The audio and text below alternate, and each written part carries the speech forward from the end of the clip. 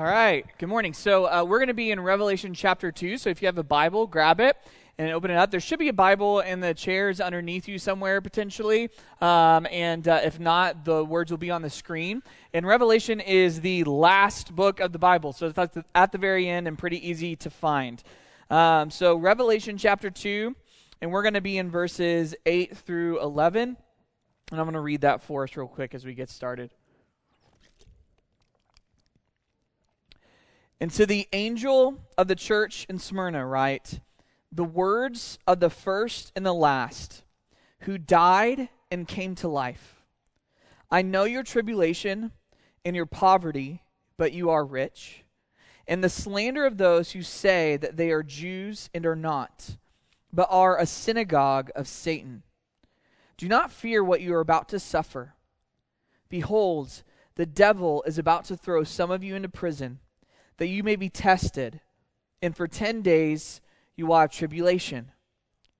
Be faithful unto death, and I will give you the crown of life. He who has an ear, let him hear what the Spirit says to the churches. The one who conquers will not be hurt by the second death. So there's this man who once lived overseas in a place that's really hostile to Christianity. And he was a pastor there, and really he was an influential church leader in the region. And the persecution in the area just became so intense that many of his own church members were being routinely just taken from their homes and killed in the streets. And eventually, because of his influence as a pastor and a Christian leader, the authorities wanted to make a spectacle of him by executing him publicly. And so the church kind of caught wind of this scheme before it happened. And so they tried to hide him. They took him and they hid him out in this house out in the country and tried to just get him away and hide him as long as possible. And for many days, the authorities spent all of their resources to find this man, to track him down. They even tortured other Christians to try to figure out where he was hiding. And eventually, they caught up with him.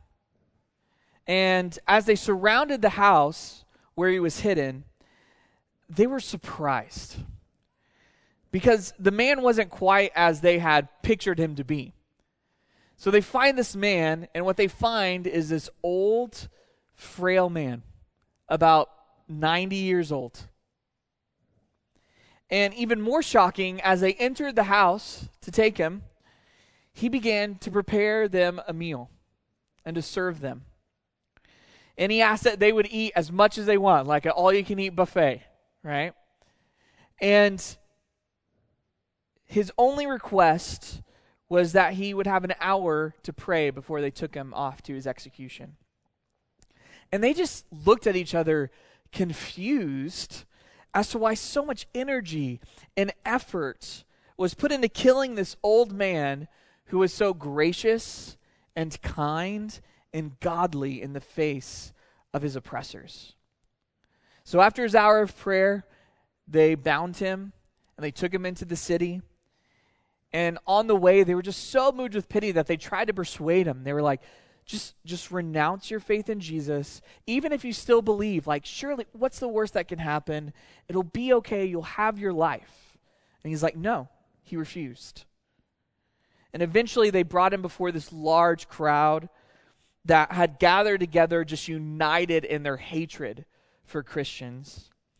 And the leader of the area, he approached and kind of proudly called out for the man to curse Jesus. And really hoping that his apostasy or his falling away from faith would be more of an embarrassment to Christianity than just executing this leader. But he responded like this: for 86 years I have been his servant, and he has never done me wrong. How can I blaspheme my king who saved me?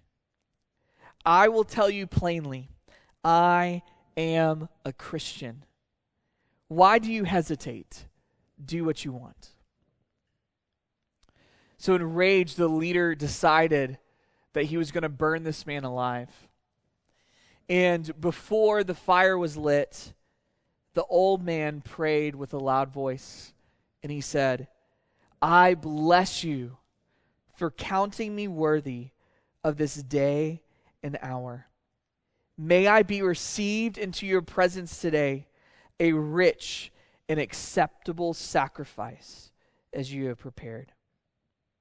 And so this gentle old man who devoted his life to Jesus was killed.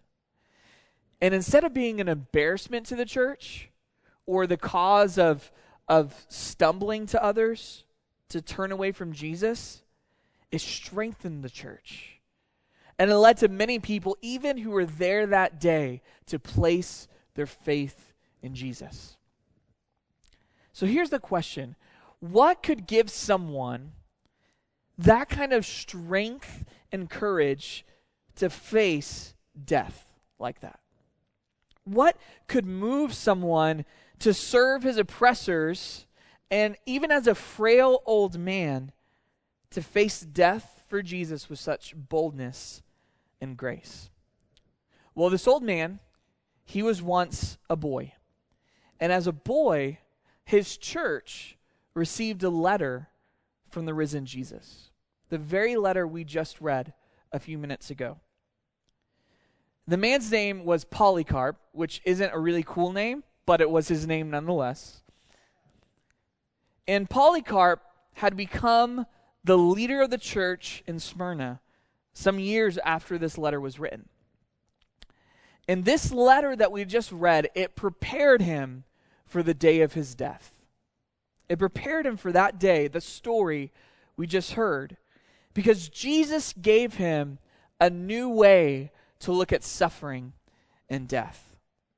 And so in Revelation chapters 2 through 3, we find 7 letters that Jesus wrote to 7 churches in the first century. And all these churches are in this area called Asia Minor. And last week we looked at the first letter, which was to the church in Ephesus. And the next city kind of on this postal route, if someone was to take letters and start in Ephesus, the next city they would come to is Smyrna. So this church, this is the only place in the entire Bible that we read about the church in Smyrna. We have no idea how it started. We have no idea who its leaders were. We have no idea anything else about the church in Scripture. But what we find in this letter is so different from what we found in the first letter to Ephesus. Jesus, he praised the Ephesians for the good things that were going on in their church. But he also, at the same time, what did he do? He rebuked them for abandoning their first love. But to the Smyrnians, Jesus doesn't rebuke them. He doesn't correct them. In fact, this is one of 2 letters in this whole section that does not include some form of rebuke or correction from Jesus. It's one of the few churches that Jesus writes to, he doesn't say, hey guys, here's where you've gone off the rails. And even more fascinating, there's not really much of a commendation here either. He doesn't really commend them for anything that they're doing other than to say that they're spiritually rich. And he just kind of says it in a really cryptic way and then just kind of moves on. He doesn't mention their patient endurance. He doesn't mention their toil. He doesn't mention their faithfulness like he did to the Ephesian church. But instead in this letter, we find something just very different. In Smyrna, we find a church that's marked by great suffering. Great suffering. So let's read it again, verses 8 and 9. And so the angel of the church in Smyrna writes, the words of the first and the last who died and came to life. I know your tribulation and your poverty, but you are rich. And the slander of those who say they are Jews and are not, but are a synagogue of Satan. So Jesus doesn't talk to them about what they have done. Instead, he's talking to them about what is being done to them. He points out their tribulation, which is a way of saying their oppression or their affliction. He points out their poverty and the slander that's made against them. And in all of these things, what he's pointing out is the intense persecution this church was experiencing. So from history, what we know about the city of Smyrna was that Smyrna was devoted to Caesar and the Roman Empire. I mean, they had a temple literally to Rome that they would make sacrifices to. They had a temple to this Roman emperor, Tiberius, that they would make sacrifices to. And as was the custom, they would frequently demand that citizens demonstrate their loyalty to the emperor by making sacrifices to him as a god. So they would light a little incense, they would make a sacrifice, and they would declare, Caesar is Lord. And typically, Jews were actually exempt from this because they kind of had some legal protection from the government. And Christians try to come underneath that, and Jews, which are mentioned in here, they kind of basically enticed the Roman government against the Christians. They basically said, those people, they're not really Jews. You know what we should do? You should make them sacrifice. You should make them sacrifice to Caesar as a god. But Christians, they just refuse. They wouldn't do that because Jesus alone is Lord. And as a result, the city of Smyrna saw these Christians as a threat. They saw them as someone who could eventually go into rebellion. They saw this as treason. And so, these Christians that we're reading about, they experienced different degrees of suspicion and persecution from their neighbors. So sometimes what that meant was people just wouldn't do business with them. And that led to poverty and economic struggles. Other times they would be robbed, or their house, their property would just be pillaged. Some were physically beaten, kidnapped, or experienced some other tactic to try to coerce them into submission and compromise.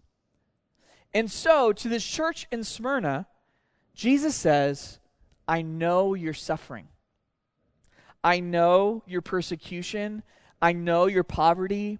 I know what you are going through. But then he goes on. And he says, but actually the worst is about to happen. So in verse 10, he says, do not fear what you are about to suffer. Behold, the devil is about to throw some of you into prison that you may be tested. And for 10 days you will have tribulation. Be faithful unto death. So in essence, what Jesus is saying here is, hey, I know what you're going through. I know the affliction and suffering you have, and it's about to get worse. It's about to intensify. Some of you are going to be thrown into prison, and at the end of that road is death and execution. That's what's coming for you. Now, I think it's pretty clear that in our culture and context, we don't experience the same kind of suffering that the church in Smyrna experienced. We don't typically have people asking us to make an offering or sacrifice to some ruler as a god, or they're going to kill us. We pretty much can come here and worship in peace without any worry of imprisonment or martyrdom.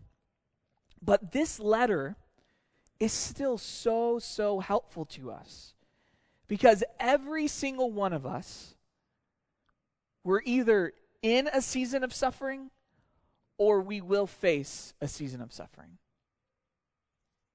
Suffering is a part of life. All of us have probably experienced suffering in our life, and we will experience suffering again. Some preachers out there, they preach a gospel where they say, trust in Jesus, come to Jesus, and you'll be healthy, you'll be wealthy, things will go great, it'll just be so much better, you'll get everything that you want. Just proclaim those good things, have faith, and it will get better. But that's the exact opposite of what these Christians experienced. These Christians in Smyrna, being a follower of Jesus, didn't exempt them from suffering. If anything, being a follower of Jesus invited suffering and intensified their suffering. It would have been so much easier for them to just throw off Jesus and live life. It would have been so much easier. Everyone will experience suffering in this life. And even in our church, we currently go through things of suffering. So just for example of some things, we have families who are dealing with a spouse who was unfaithful. We have people who are dealing with poverty and having to decide and figure out how to make ends meet. Others in our church have recently experienced death of family members. And they're trying to figure out how to go on without this person that they've lived their life with. Other people in the church are just struggling with faith and struggling with what it means to follow Jesus. Even just one of our pastors, Sean, as most of you know, he's going through a season of suffering, him and his family. He recently found out there's some issues with his heart, and in a matter of 10 days, he's going to be having open heart surgery. And we are experiencing suffering, and we will experience more. Having stories like this is not uncommon in the church. It's not uncommon. All of us have to deal and face the reality of suffering. Our bodies are going to break. People are going to sin against us.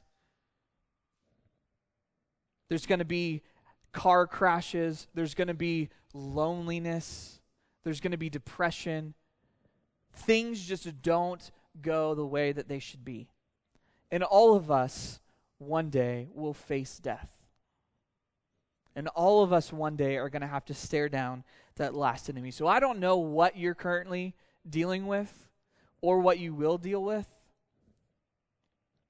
But I do know that suffering will come, and Jesus wants to prepare us for that day. He wants to prepare us for that day. So how does Jesus speak to the Smyrnians in this season of suffering? Well, Jesus looks at them. He knows what they're going through. He knows what they're dealing with. He sees the suffering that's about to come. And Jesus has a message for them, which is also a message for us. And Jesus, what he wants to do is he wants to reframe the way that we see suffering. He wants to give us new eyes. He wants to invite us to look at some realities that we typically ignore or don't even realize are going on. He wants us to see our suffering in a new light. And so, there's a few things that I think Jesus in this letter is wanting us to see. First, there is spiritual evil at work behind our suffering. There's spiritual evil at work behind our suffering. So let's pick it back up in verse 9. So Jesus again, he says, I know your tribulation and your poverty, but you are rich, and the slander of those who say they are Jews and are not, but are a synagogue of Satan.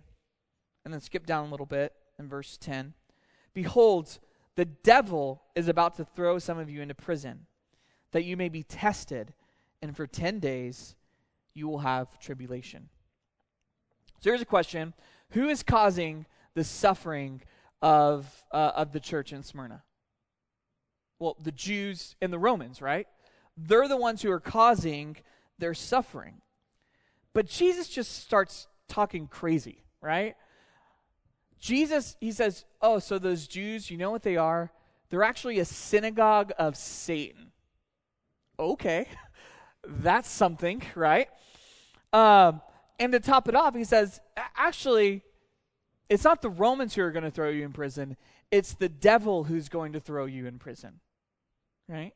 I mean, what is going on here? Is Jesus just trying to get in a bar fight? Like, what is going on? He's calling people Satan and devil and everything else. Here's the deal. From the vantage point of the Smyrnians, there are these people out there that are causing their suffering. But Jesus wants to give them a wider perspective. And from his perspective, it's not so much that there's these people out there causing suffering, but it's what he's going to call Satan or the devil causing it. In other words, what's happening to this church is a result of spiritual forces of evil at work. The Jews and the Romans, they're just merely pawns in this greater game at play.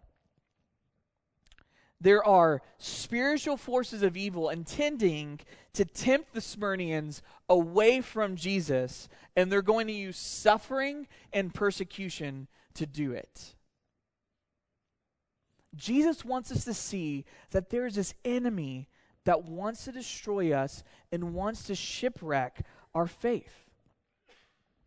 In Scripture, we see these evil beings using governments and laws and people to try to pressure the people of God out of faith. And so the ultimate problem is not some people out there that might want to hurt us or destroy us. But instead, it's like Paul talks about in Ephesians chapter 6. He says, put on the whole armor of God, that you may be able to stand against the schemes of the devil. For we do not wrestle against flesh and blood, but against the rulers, against the authorities, against the cosmic powers over this present darkness, against the spiritual forces of evil in the heavenly places. Here's what this means. There is something deeper and evil behind our suffering. There's something going on that we are oblivious to, that we just don't see. And the book of Revelation, I mean, the whole book is going to be using pictures and metaphors to help us see this reality that there's an enemy seeking to destroy us. And this enemy, they're going to use suffering to try to drive us away from Jesus. Satan and his demons, they want to leave us exhausted, questioning God, and disillusioned with life. And these beings, they want to be the ones to offer worldly pleasure as a relief from our suffering. There is a war going on that we can't see for our very souls. And if so, what that means is, like Paul said, the weapons we wield are not swords or political power or better planning and discipline, but deeper faith and hope and love in Jesus. So here's the deal. Some of the suffering that you're experiencing is coming from this enemy. And the way that the Bible, and specifically Revelation, describes this enemy is he's like a mortally wounded enemy just lashing out. In fact, later on in Revelation, it's going to describe Satan as being in this cosmic battle, and he gets thrown down the earth and defeated. And this is the warning that goes out. There's a warning that goes out that says, "Woe to you, O earth and sea, for the devil has come down to you in great wrath, because he knows that his time is short." So there's an enemy who has already been defeated by Jesus and the cross, but he's wanting us to believe that he has the upper hand. But ultimately, this enemy is already bleeding out at our feet. So in wrestling with this reality, C.S. Lewis, he puts it like this, just in our hard time in believing this. He says, there are two equal and opposite errors into which our race can fall about the devils. One is to disbelieve their existence. The other is to believe and to feel an excessive and unhealthy interest in them. They themselves are equally pleased by both errors, and hail a materialist and a magician with the same delight. Here's the deal, is we've been so influenced by our materialistic worldview that we just don't see the spiritual realities behind things.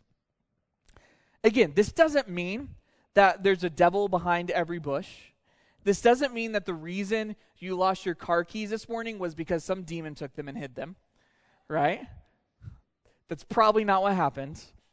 But the reality is that most of the people in this room, and I would probably venture to say 99% of the people in this room, don't deal with overseeing Satan and demons behind everything. Most of the people in this room deal with seeing nothing as a result of demonic influence or attack. And our Western worldview has influenced us and duped us out of this more than we realize. I mean, Christians just a few hundred years ago, for the past, I don't know how long, since before the 1700s, all of them saw the world as a spiritual landscape where things were going on we couldn't see. And we just don't do that today. For instance, when you look at our current just political climate, right? With all the vitriol and the outrage and the lashing out and the identity politics and the paranoia, what we tend to think is, these people out there are crazy. And if they would just listen to me, they would be all right. And so I'll just write this Facebook post and solve the world, right? If they just did A, B, and C, our country would be better. But when you really look at it and you step back and you think about it with new eyes, you can't help but think that there are spiritual forces of evil behind where culture currently is. When you see the level of anxiety and rage and oppression and depression that is produced in people, it's just astounding. There are things going on that we rarely think about in our society, and that's to our detriment. But on a more personal level, haven't you had moments in your life, especially those of you who are followers of Jesus, where it just felt like wave after wave after wave of affliction? Life was going great, and then all of a sudden, it just all comes at once. Just be aware there's a spiritual enemy at work. And even if he's not the cause of all your suffering, he will try to use every ounce of your suffering to pull you away from Jesus. And I've felt this in my own life. I've seen it in people. When devastating things happen, when you're overwhelmed by affliction, there will be a temptation to turn your back on Jesus. And so Jesus, he wants us to realize that this is there. He wants us to see it. He wants us to know about it. But there's more that Jesus wants us to see. So, first, he wants us to see that there's spiritual evil at work behind our suffering. But second, he wants us to see that in an even greater way, God is at work behind our suffering. God is at work behind our suffering. So let's pick it up in verse 10. He says, "Do not fear what you are about to suffer. Behold, the devil is about to throw some of you into prison, that you may be tested. And for 10 days you will have tribulation." So Jesus, he sees this coming persecution, and he sees that some of them are going to be sent to prison and even to death. And he sees what Satan and the devil is doing behind this, and their purposes. And he says the Lord has even greater purposes. And the way he puts it is he says that all this is happening that you may be tested. So what does this mean? So don't think of like a pop quiz here, right? It's not what he's saying. Don't think of even, I'm going to put you in some situation like candid camera and just see how you act. That's not what's going on. But when the Bible uses this phrase of testing or trial, most often it's talking about this trying and this testing of precious metals in a fire. You see, a lot of precious metals like gold and silver, in their natural state, they come with all these impurities. There's all these other things mixed in. And so what you have to do is you have to actually melt it down so you can remove the dross or the impurities that's found in the metal. And then after doing so, what you have is something much purer and richer than you had before. And over again in Scripture, God is going to say that he uses suffering to try or to refine our faith like this. Jesus, he knows our suffering. He knows what we're going through. But it's not like his hands are tied. It's not like he sees all this spiritual evil at work and goes, man, I wish I could do something about it. But instead, God allows suffering to happen in our lives. He is at work even through what the enemy is doing. He has purpose behind it, and the purpose, at least here that's mentioned, is to try and refine our faith. And as we experience affliction, our faith is refined, and we come out as changed people. There's just something about suffering that just brings out this depth to people, right? There's just something about suffering. I don't know about you, but for me, most of the time when things are going great for a long period of time and I don't experience suffering, the temptation there is for my heart to just grow cold and my affection I just go through the motions. And I start losing the weightiness of life and what's going on. But when affliction comes, it's like it wakes us up to reality, to all the things that matter. All of a sudden, when we have no place else to go, the love and grace of Jesus meet us in a fresh way.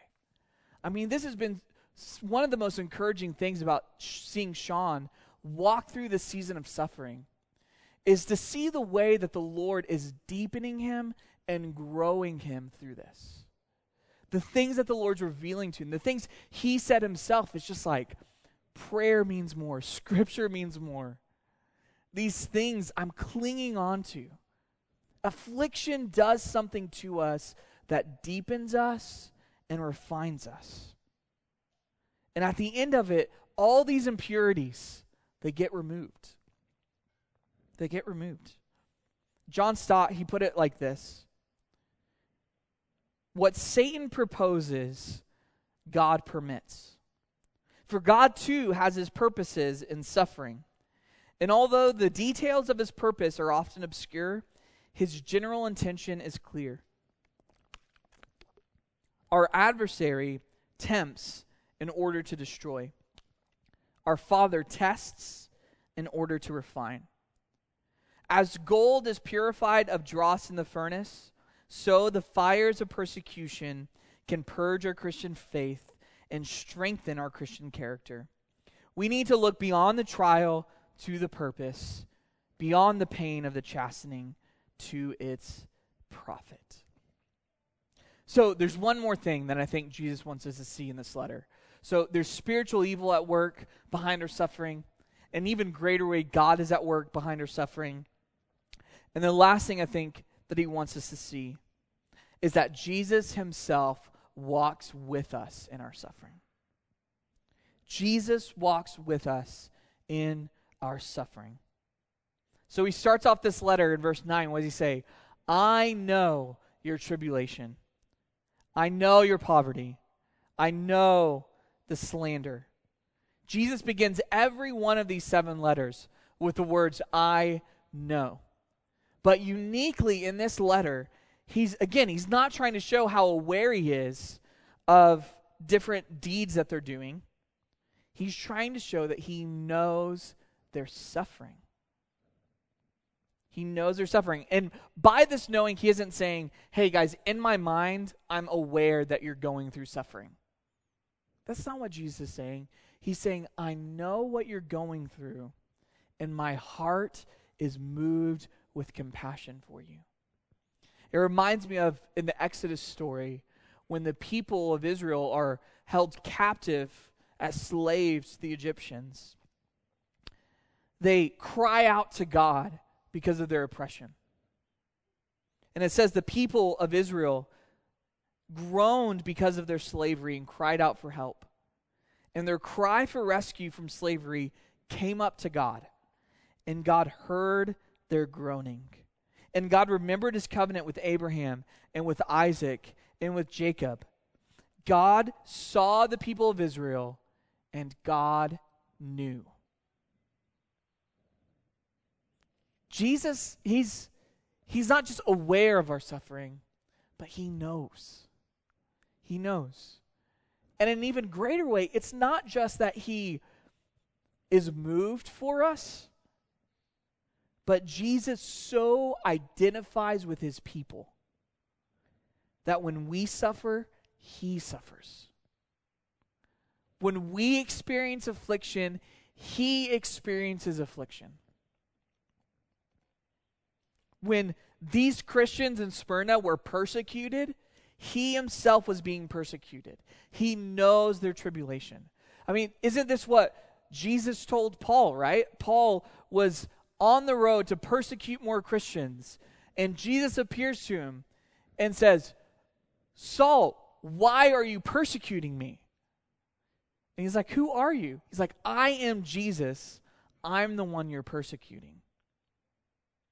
Jesus so identifies with us that as we walk through the fires of this life, Jesus walks through those with us.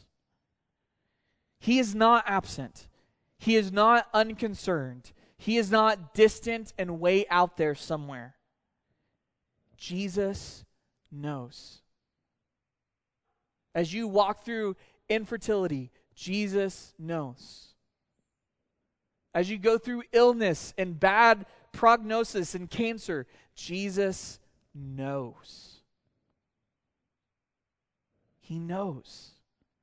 His heart is moved. He feels what you are going through. And there's nothing that you have experienced that Jesus doesn't know. When we suffer, he suffers with us. And so this kind of reframing of suffering, helping the Smyrnians see what's going on behind their suffering, Jesus really gives them two charges or exhortations or encouragements. And I can't help but believe that Polycarp, like we talked about at the beginning, that he had these two things ringing in his mind as he went to his death. The first thing, Jesus says at the beginning of verse 10, do not fear what you are about to suffer. Do not fear what you're about to suffer.